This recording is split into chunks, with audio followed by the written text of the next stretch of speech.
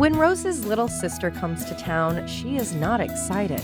Rose has always felt like her sister had it out for her, that she was building a campaign against her so that Rose would feel left out. The girls do not believe her or that her sister is fooling with Blanche's beau. So will Rose be vindicated? Will her sister get busted? Will Sophia ever find Dreyfus the dog after losing him? All of that and more in today's episode, Little Sister. Thank you for the friendship. We've come so far and traveled wide. Oh, you're my best friends. I could never lie.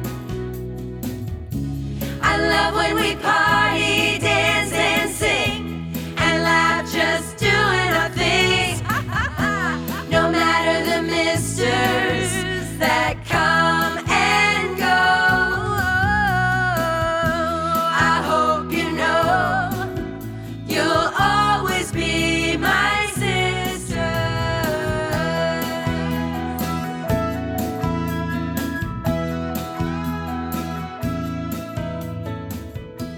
Today's title might just be inspired by the literal story being about Rose's little sister, or it could come from Elvis's little sister. But in that song, they talk about smooching, so it's probably not the same.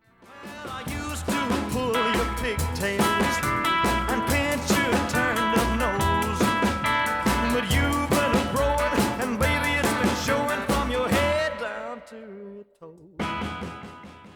Asleep on the couch, Dorothy, in linen pants and a white and pink sweater combo, is only awake enough to smell the breath of her hairy male visitor. And no, it's not Stan. The stink has her assuming it's Sophia, whose breath is rank from a fish sandwich.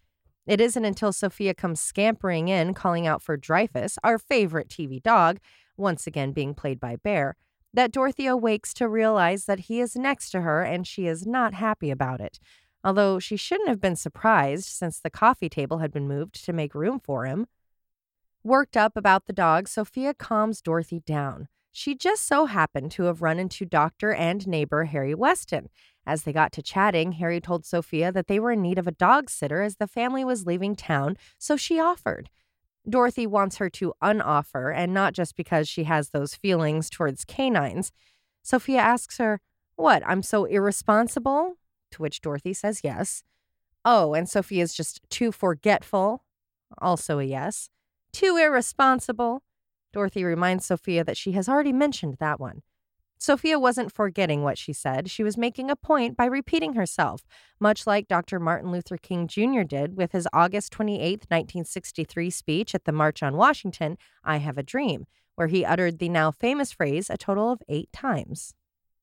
Besides Sophia's forgetfulness and irresponsibility, Dorothy flat out doesn't trust her. Sophia always bites off more than she can chew, and Dorothy ends up picking up the pieces. Or, I guess, chewing them. This time, it isn't Dreyfus barking, it's Dorothy. Okay, let me tell you how this is going to work. If you don't get up and walk out of here right now, I am going to burn this whole place to the ground with you in it. And she will not be the one dealing with this dog. Using her best weapon, guilt, Sophia reminds Dorothy that she nearly died during childbirth. The pain was so bad she had to bite down on a towel. And no, there was no hospital in the picture. Dorothy was birthed on a card table used for pinochle in a bar. Now, there is a real McSorley's pub in New York. It's not in Brooklyn, but in NoHo. So if you live around there, please let us know if there is a pinochle table enshrined to honor Dorothy's birth.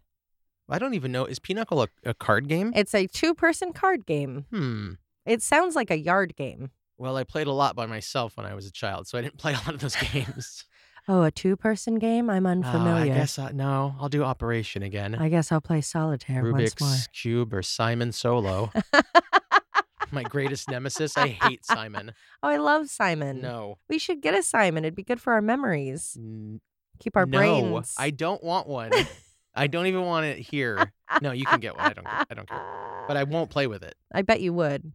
If there was one sitting around, you would play with the Simon. You're denying yourself if you're saying no. That's not true.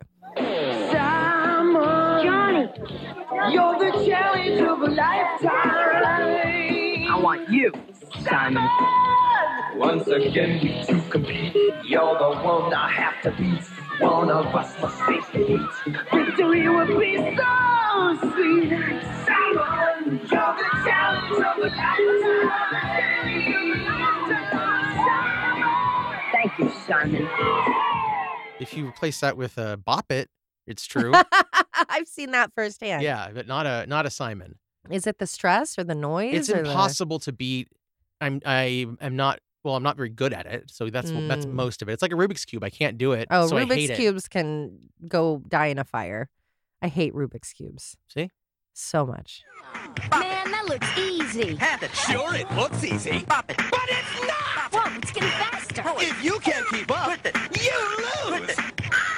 You blew it. My turn. Once you get your hands on Bop It, you're not going to want to stop it. Fast-talking electronic Bop It. Batteries not included. And yes, Dorothy was born in a bar because it's not like they were members of the Aetna family. Aetna is a current insurance provider in the U.S. It's also the name of a mountain and city in Sicily, and it's the name used for ancient Sicilian nymphs. Oh! I'm sorry to say that my research didn't turn up any famous families, so I guess we can just assume that the Aetnas were rich and famous. The Petrillos were so poor.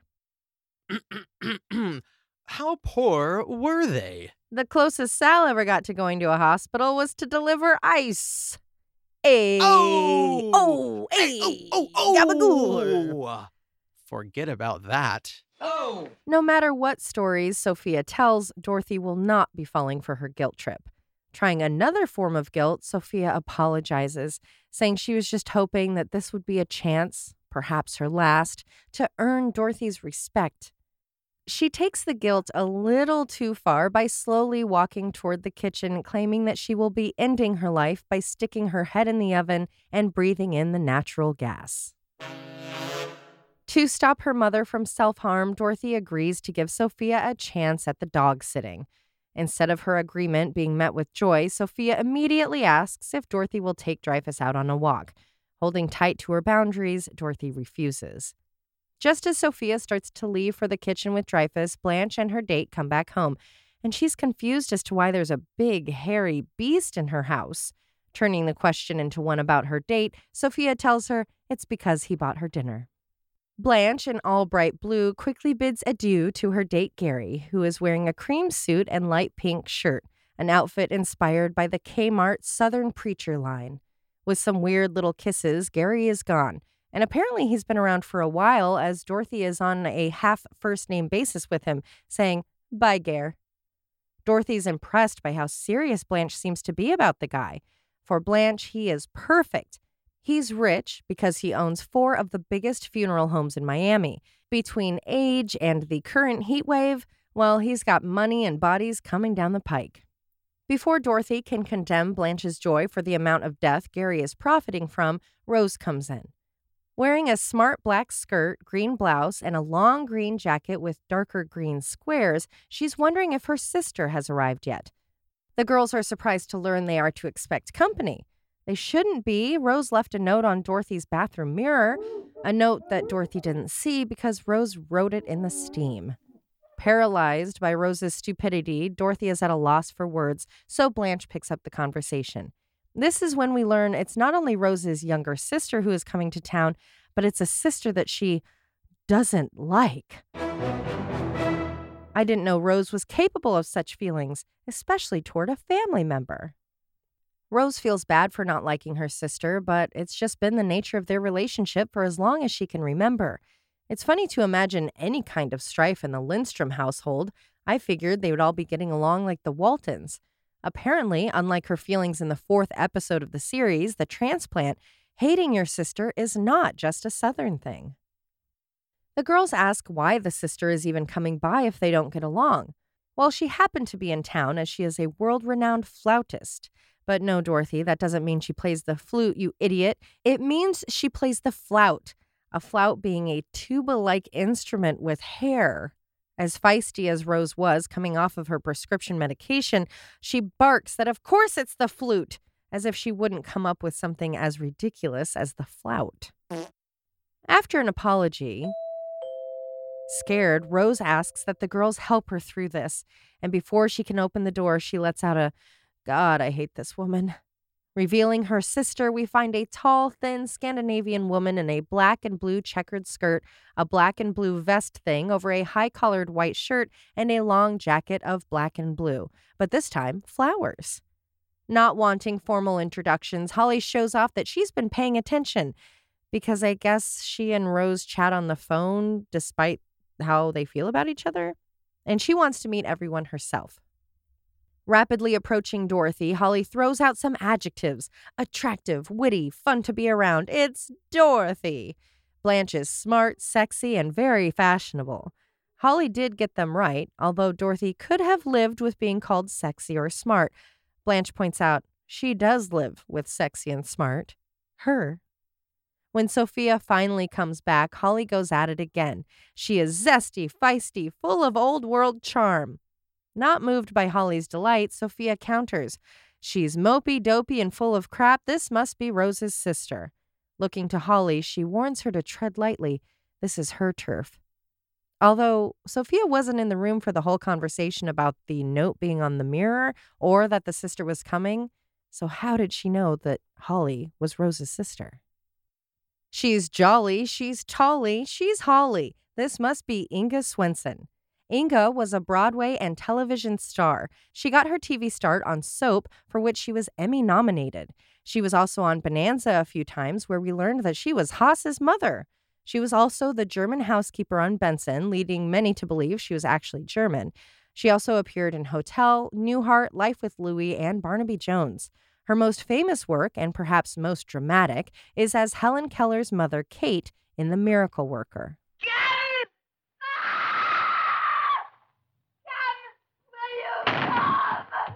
Katie, what is it? What's happening?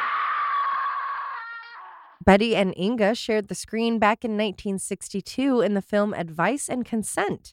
Sadly, Inga passed away just this last July at age 90. It's been, well, who knows how long it's been, but it's a new day and we're in the kitchen with Blanche. Dressed in a lead gray blouse and pants, she's using lead to sketch, hopefully a new children's book. She's distracted by her work when Sophia, in light purple pants, a pink and blue pastel button-up, and dark teal cardigan, comes snooping around. Hunched over and peering around every corner, she is clearly looking for something. It's when she lifts up the tablecloth that Blanche is compelled to ask her what she's trying to find. Her? Oh, nothing. Blanche doesn't buy it, and Sophia quickly cracks. She can't find Dreyfus. When Blanche asks if he's run away, it leaves Sophia no choice but to seize the opportunity for sarcasm. No, he didn't run away. They just had a fight, and they're going through a trial separation. Of course he ran away. Come on, where is Dreyfus anyway? Dreyfus! Come on, you skinny little thing, get in here. Tracing her steps, Sophia can say with confidence that Dreyfus went missing sometime before 10:15 that morning and the previous Thursday. Sheesh, Harry, how long are you planning on being gone? Blanche is shocked that Sophia has no memory of seeing Dreyfus since Thursday. She shouldn't be. Sophia doesn't have any memories since last Thursday.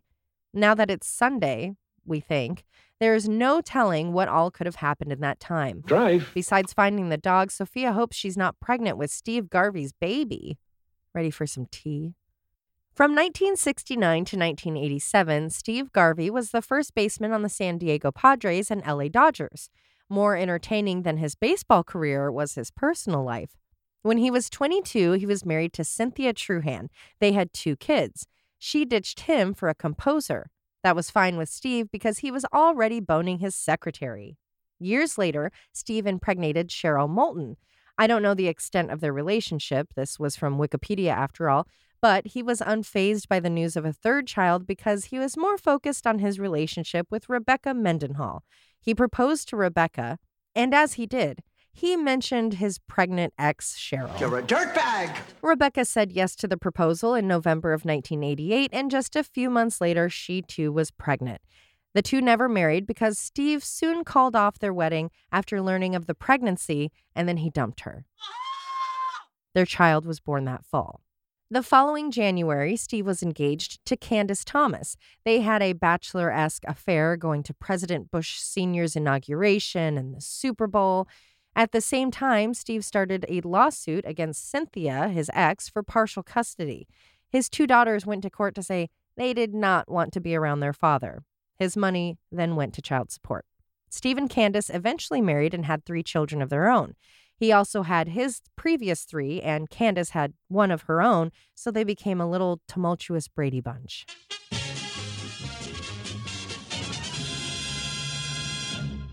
In October of this year, he announced that he's running for Senate in 2024. He is for school choice and pro more cops on the street. On the plus side, he claims to be for compassionate support of the houseless community, but he's a Republican, so we'll see. And that's the story of Steve Garvey and his babies. After the audience laughs and Blanche and Sophia stop thinking about Steve, Blanche offers to help. Once the girls get home, they can go canvass the neighborhood to try to find Dreyfus. Sophia appreciates the offer, but she cannot risk Dorothy finding out. After the fit she had about her being irresponsible, this would be the nail in the coffin. Reaching for Blanche's hands, Sophia begs her to promise that she won't say anything. Sophia is relieved that Blanche agrees to keep quiet. Now she won't have to blackmail or punish her with the information she has about Blanche and a pair of twins who were studying to become rabbis. Blanche does have a thing for men of the cloth. What? Sitting on the couch in a blue dress reading a magazine is Rose. Answering the door after the bell rings, she finds Gary, who is stopping by to drop off some earrings he found in his car. They must have simply slipped off of Blanche's petite ears. Playing Gary is Jerry Hardin.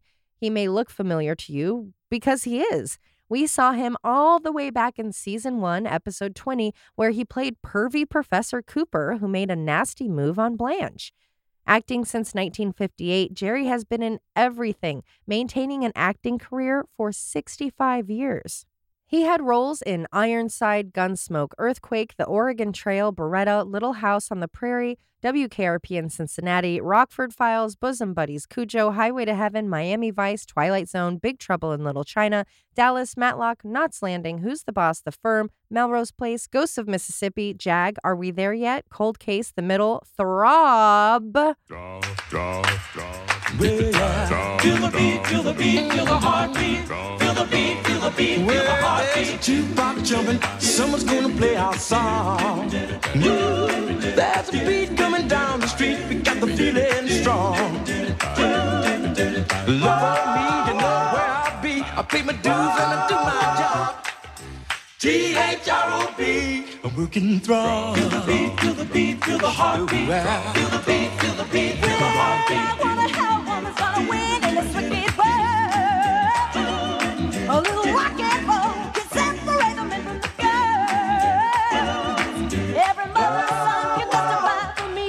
95's an all-day job. I work at T-H-R-O-B. I'm working thrive. Feel the beat, feel the beat, feel the heartbeat. Feel the beat, feel the beat, feel the heartbeat. Feel the beat, feel the beat, feel the heartbeat. Throb. And La La. Rose offers to go get Blanche from the kitchen, but Gary doesn't want to bother.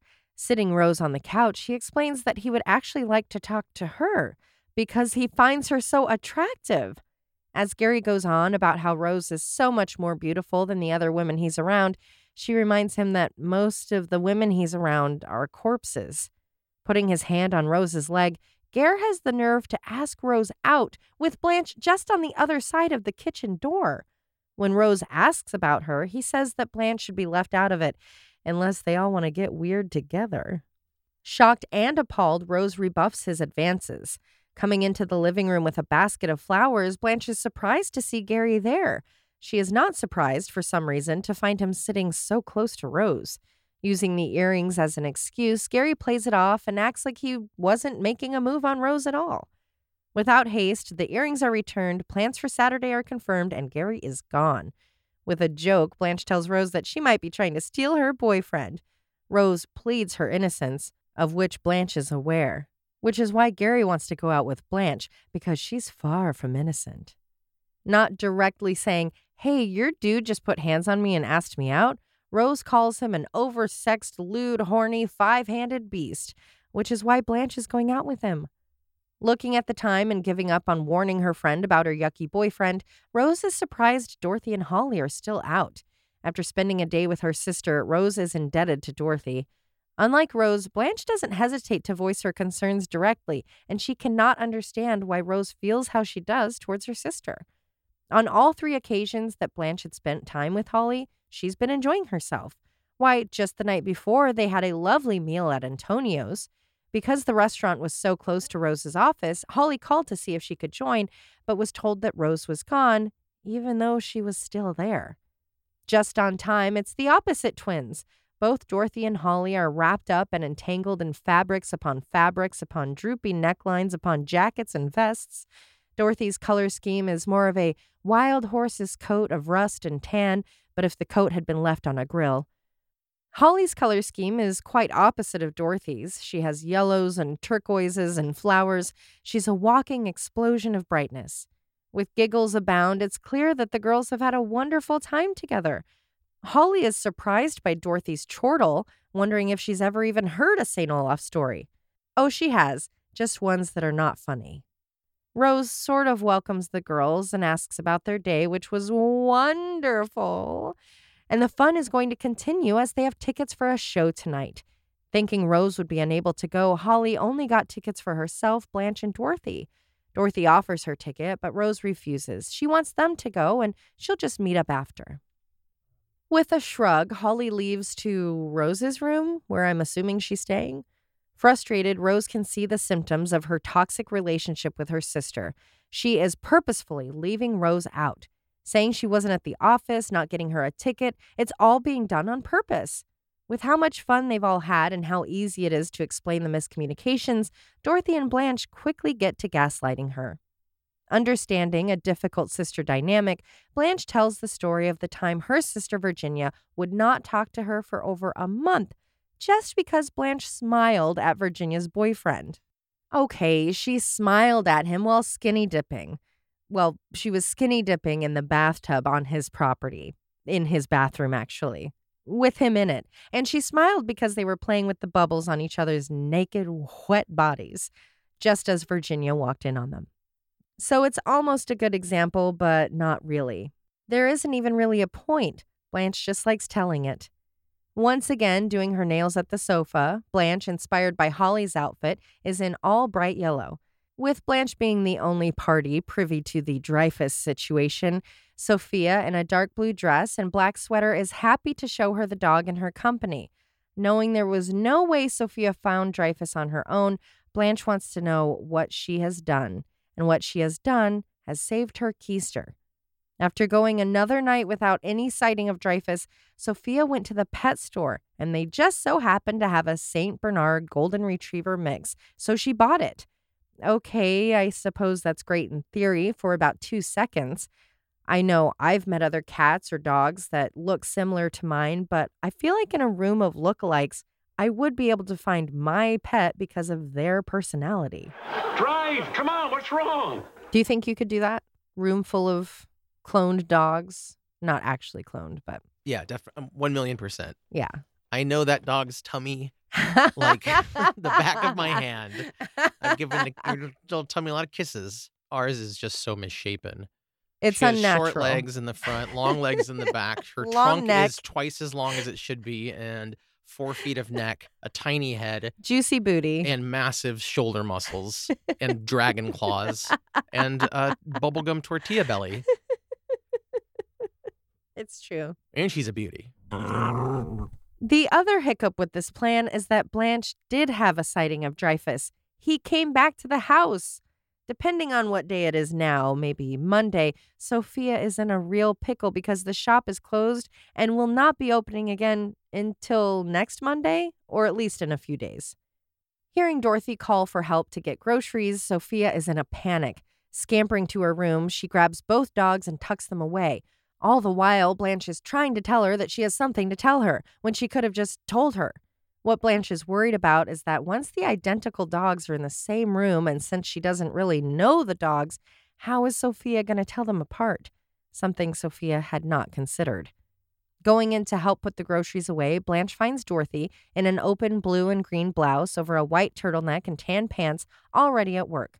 Right behind her, Rose comes in from the secret hidden back door, and she's as red as her dress.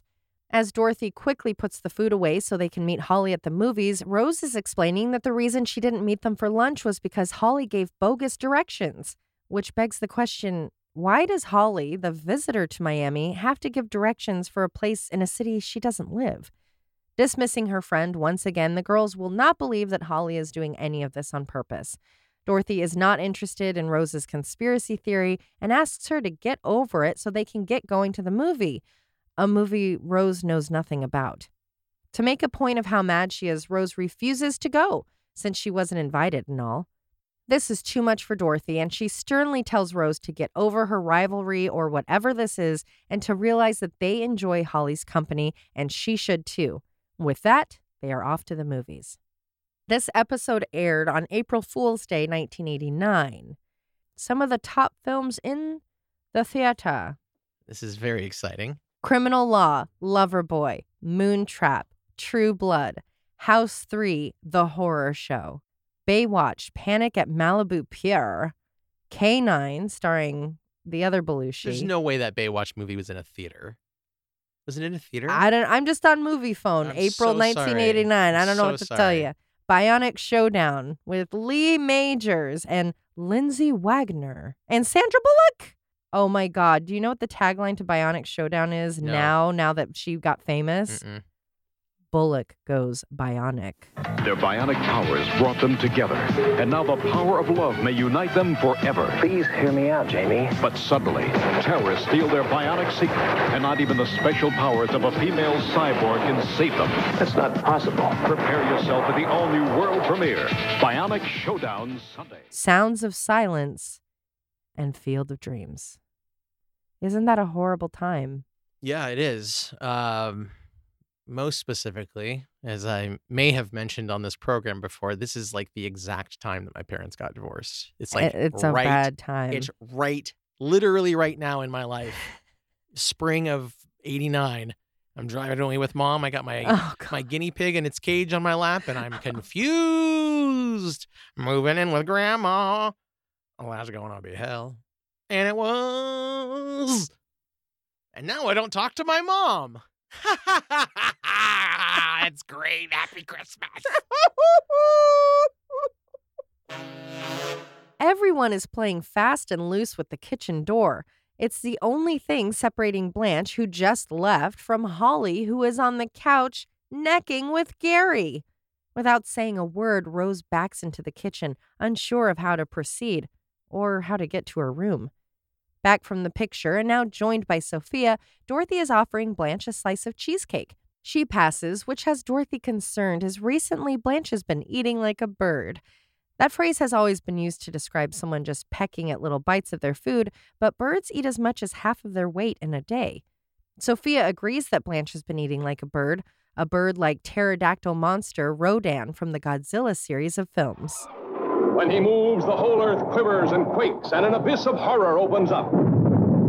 See these prehistoric beasts emerge from the bowels of the earth after 200 million years to devastate mankind. Finding the girls, Rose wants to talk to them. Blanche knows Rose's problem is that she buys the bargain box of hair dye. When Rose says the problem is about Holly, Blanche is confused because Holly's hair isn't the color of a yellow snack cake. Despite the bullying, Rose persists, but Blanche and Dorothy do not want to hear anything about any of it. They both really like Holly, and they can't see the behaviors that Rose seems to be experiencing. They have chosen Holly's side, and they are not going to hear otherwise. Left behind, Sophia is willing to hear Rose's problem. Rose doesn't see the point since no one believes her, but Sophia, as a Sicilian, can tell two things: when someone is being honest and when someone has changed their fingerprints. Not a pretty process. With that, Sophia promises that she will believe her. Rose gets it out. She caught Holly smooching with Gary on the couch. Without hesitation, Sophia does not believe Rose. Persistent, Rose swears on her mother's grave, a mother she was very close with, who we have met, but I guess passed away without getting her own episode. Believing Rose, Sophia starts to process what she's been told, pointing out that there are a lot of difficult elements: love, sex, friendship, honesty, trust. Seeking advice, Rose needs to know what she should do. Sophia reminds her that Greek philosopher Socrates, who is best known for philosophies such as a life left unexamined is a life not worth living, spent his life trying to understand these things. And as a third-grade educated immigrant, Sophia just needs a moment to digest this information. This reminds her of what her Uncle Carlo used to say, honesty is the best policy. But he died poor and with an alcohol addiction, so did it really help him out? Being an honest man and a tattler after my own heart, he was so honest that he told police about the license plate number on the car that carried the gunman that carried out the Sanducci vendetta. Oh! So maybe he shouldn't have been so honest. Rose interprets the story as stay out of Holly's business. Since everyone has discounted her word anyway, why try to protect them? She should leave it be and they can learn the hard way. The point isn't Sophia's best work, but it'll do. In exchange for her advice, Sophia needs advice from Rose. Explaining what happened with the dogs, she needs her farming experience to help her determine which dog is which. Going through the secret door to the unknown, Sophia and Rose end up in the garage/mink breeding/storage room. There, 2 matching dogs lie on the concrete. Rose is excited to get double the Dreyfus, but that's the problem. Sophia asks if Rose has any idea how they can tell them apart. Utilizing her farming knowledge, Rose does have an idea. She's not sure that it'll work, but she'll give it a good try. Looking at the dogs, Rose leans down and sweetly calls for Dreyfus. Dreyfus, the dog on the right, quickly gets up and runs to her. Solving Sophia's problem with this one is Dreyfus, Sophia is perplexed. Perhaps about why she never thought of doing that, or maybe she's just concerned that Rose was able to solve a problem she couldn't. Coming home from some fabulous outing, Dorothy, dressed in her newest outfit from the substitute teacher fashion catalog, a cream blouse, the flowing necktie, and a sleeveless dress of black and tan to go over it, all draping atop Flesh boot sighting! She's surprised that Blanche in a pink and yellow ensemble is so calm. Usually when a guy cancels right before a date, as her sweet Gary has done, she's a wreck. She's not upset, though, because it all makes sense. Gary's mother needed emergency surgery. Even though the procedure to remove her gallbladder was only 5 hours, the restaurant they were supposed to go to would not hold their reservation, so she has no choice but to be understanding. Coming through the living room in a very long, bright blue robe with white trim is Holly, and she is quite surprised to see the girls home so early. Holly's just having a night at the home because apparently she just lives there now. Outing her not-so-quiet activities is Dreyfus, who comes wandering in with a pair of men's khakis from the Gap in his mouth. Realizing they're a pair of men's pants, Blanche is delighted to see that she and Holly have being sex-positive in common. When the man who has lost his pants enters the room, we see that that is not the only thing they share. Dreyfus, is there something you want to tell me? Right away, we see just how scuzzy Gary is, and I'm not talking about his very starched boxers. The good news is he didn't lie. His mother is having surgery. The bad news is he canceled the date so he could fool around with Holly. Holly wants to explain herself, but Blanche is not interested. She knows the story, 2 ships lost in the night, crossing paths. She knows that story because she's usually the one telling the story. When Rose comes home, she sees that everyone is gathered around the pantsless Gary. She doesn't need Dorothy to tell her it's all out in the open, causing Gary to hide his shame behind the chair. When he tries to get his pants from Dreyfus, he nearly loses a hand. So without pants or dignity, Gary makes a quick exit out of the door and out of Blanche's life. Dreyfus, Dreyfus, Dreyfus! Dreyfus to the rescue! Dreyfus, are you kidding? Asking to have a moment with her sister, the Lindstroms are having it out in the kitchen. Holly doesn't want to hear it from her big sister, but she's gonna. Embarrassed and ashamed, Holly just wants to leave and never return. Even if she doesn't like her, Rose doesn't want her to just walk away. Holly came through her life and uprooted her self-esteem and relationships, and now she's just gonna leave? Rose doesn't want Holly to say sorry. She wants her to explain why she did everything she did, from ditching to Gary. Holly's behavior of being, well, a jackass is totally confusing to Rose. Holly doesn't think it should be. As the elder, Rose set the bar so high as far as being nice and being a good friend. Holly couldn't compete. Rose sees it as Holly never trying to keep the friends that she did have. She was always narcissistic, selfish, and manipulative. For years, Rose felt bad for not being closer with her sister, but she always made it hard with her choices. Sleeping with friends' boyfriends, leaving people out of things. Instead of trying to make it right or forgiving her sister for what she did, Rose sets up some beautiful boundaries. She would like for them to be friends someday, but it'll take Holly getting her crap together and making an effort to be Rose's friend for that to happen. Rose then tells her sister goodbye, and Holly disappears into the night.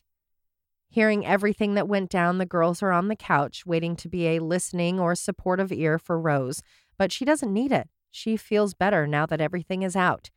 Realizing that they too have been jackasses, Blanche begs Rose's forgiveness. On a kick of setting boundaries, Rose agrees, but only if they agree that they will believe her when she says someone isn't nice or if she tells them something that they aren't interested in hearing. Hoping to take a mile from the inch they're giving, she also hopes that they'll believe her when she claims that her pig Lester was able to make accurate Oscar predictions. That's a caveat Dorothy cannot agree with. Rose is fine with that, and she forgives them. After seeing Harry has returned home, Sophia comes in to get Dreyfus. Wanting to support Sophia, Blanche asks Dorothy if having Dreyfus around was as bad as she had expected. It wasn't. It was actually pretty unnoticeable. Sarcastically, Sophia agrees with just how easy it was. Calling out for him, Sophia starts to worry when after the second and third Dreyfus is ignored, Dorothy even laughs off. It's like he doesn't even know his name. With a nervous laugh, Sophia jokes it off and grabs the dog by the collar. They might need to swing by the pet store before going back to Harry's. Of course, it don't surprise me that they're all in there overlooking the obvious, but frankly, Dreyfus, what does confound me is I thought you had better sense. Coco. I think we agree this is kind of a mediocre episode. I thought it was pretty middle of the road, and I thought it was another one that felt like it was two scripts kind of mashed together. They each could have been their own thing, I think. I don't know. And they always need like a subplot, but they seem kind of, I don't know, equal and equal. And it also is kind of repetitive. We've had siblings come, and I don't know that anyone gets along except for Blanche and Clayton, but they had to overcome him coming out. And we've already had the boyfriend made a pass and you didn't believe me. Right. So it would have been really nice to see 3 years later that they had learned a lesson from that and were quick to be more supportive or more believing, Yeah. I guess. And just sweep that dude away. Yeah. Be You're like, outta here. oh yeah, this has already happened Gary. before and I believe you over this person we just met. They tend to do that a lot. Is it just because they're always annoyed with her? Maybe. Well, I mean, they do it to each other. All of them do it to each other where it's like, well, actually, I just met this person and I'm going to have to believe them completely instead of you. So, yeah, I don't know. Are they too close of friends that it's like family and you're like, oh, shut up. I don't want to hear it anymore. Yeah, I feel like those are their real sisters or siblings. Yeah. Each other. That's true. That's a very good point. You don't have to put up with a sister that doesn't treat you right when we have other sisters that treat you a little less not right. Chosen family. Yeah, I like those. Once again, the girls are being forced to learn the lesson of trusting their friend. Why must they keep being taught this? As they deal with that, we as viewers can admire the displays of gaslighting and holding boundaries. If someone ever says gaslighting isn't real or gaslighting is a new made-up thing, just show them the moment that Rose is explaining that her sister gave bad directions and didn't invite her to the movie, and the girl's reaction. Denying her proof, feelings, and perception. They can still like Holly while also taking a step back to see how her behavior might be legitimately affecting Rose. Speaking of Rose, kudos to her for giving such a beautiful, albeit difficult example of setting boundaries with ones you love. She presented the problem, explained why it hurt her, pointed out exact actions done by Holly, and what her expectation is for moving forward in a relationship. She put the ball in Holly's court, saying that she would need to figure her stuff out before they could ever reconnect, and doing so would need to come from Holly. Family is family, but family does not mean you have to be around them if they cause negative feelings. Holly lied, cheated, and excluded. Sisters or not, Rose does not want that energy in her life, and she's entitled to keeping it out of it. She's not a bad person for doing so either. She isn't saying that she hates Holly or never wants to see her again. Just as Coco and I have experienced in the past few years with loved ones, Setting a boundary is not to punish or to be mean. It's to say, I am trying to be and feel better in my own life, and I want to see the same for you. Perhaps examining the behaviors that cause relationship strain will lead to a healthier, happier life for all parties. Good for you, Rose. Boundaries are not easy to set or hold, but they're for the best for everyone. As always, thank you for listening and thank you for being a friend. Be sure to join us next week when we will talk about breakouts and rapping grannies with Sophia's Choice.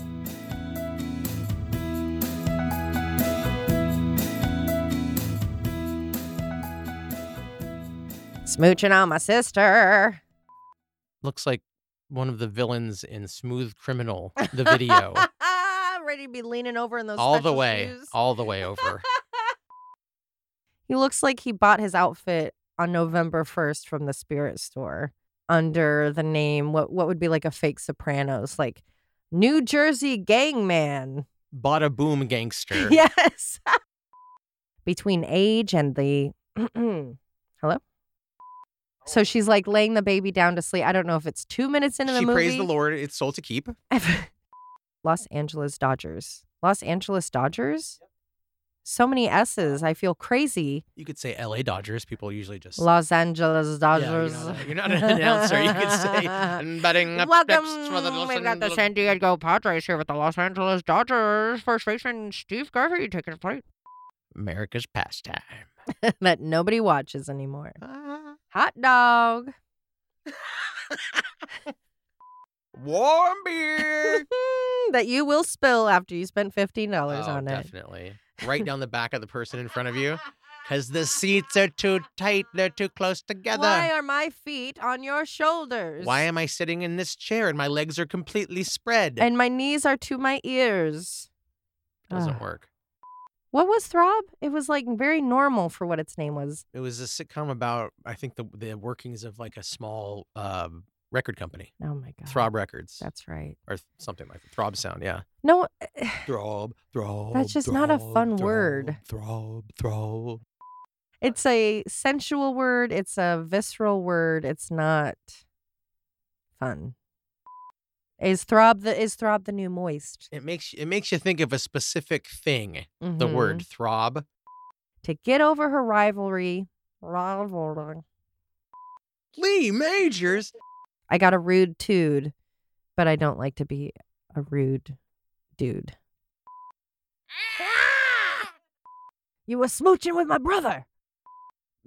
My juice is repeating. Walking on his hind legs. Well, it could be draped over like his back. Like a little butler man. It could be draped over his back. I'm going to say that dog's name is Richard in the show. Richard and Dreyfus. That's really fun. Thank you. I like that. Doesn't Richard Dreyfus kind of look like a dog? Yeah. I think so, too. He could definitely be one of those guys in a calendar of... He looks like Droopy Dog to me. In a calendar? What are we talking? No, like when people are like, my dog and I have turned into each other. Oh, sure. And then they take pictures. The dogs do? That's amazing. It's incredible. Always Be My Sisters is written, hosted, and created by Alicia Holland. Produced and edited by Josh McCullough. Always Be My Sisters is a Cascade Media production. You'll always be my sister.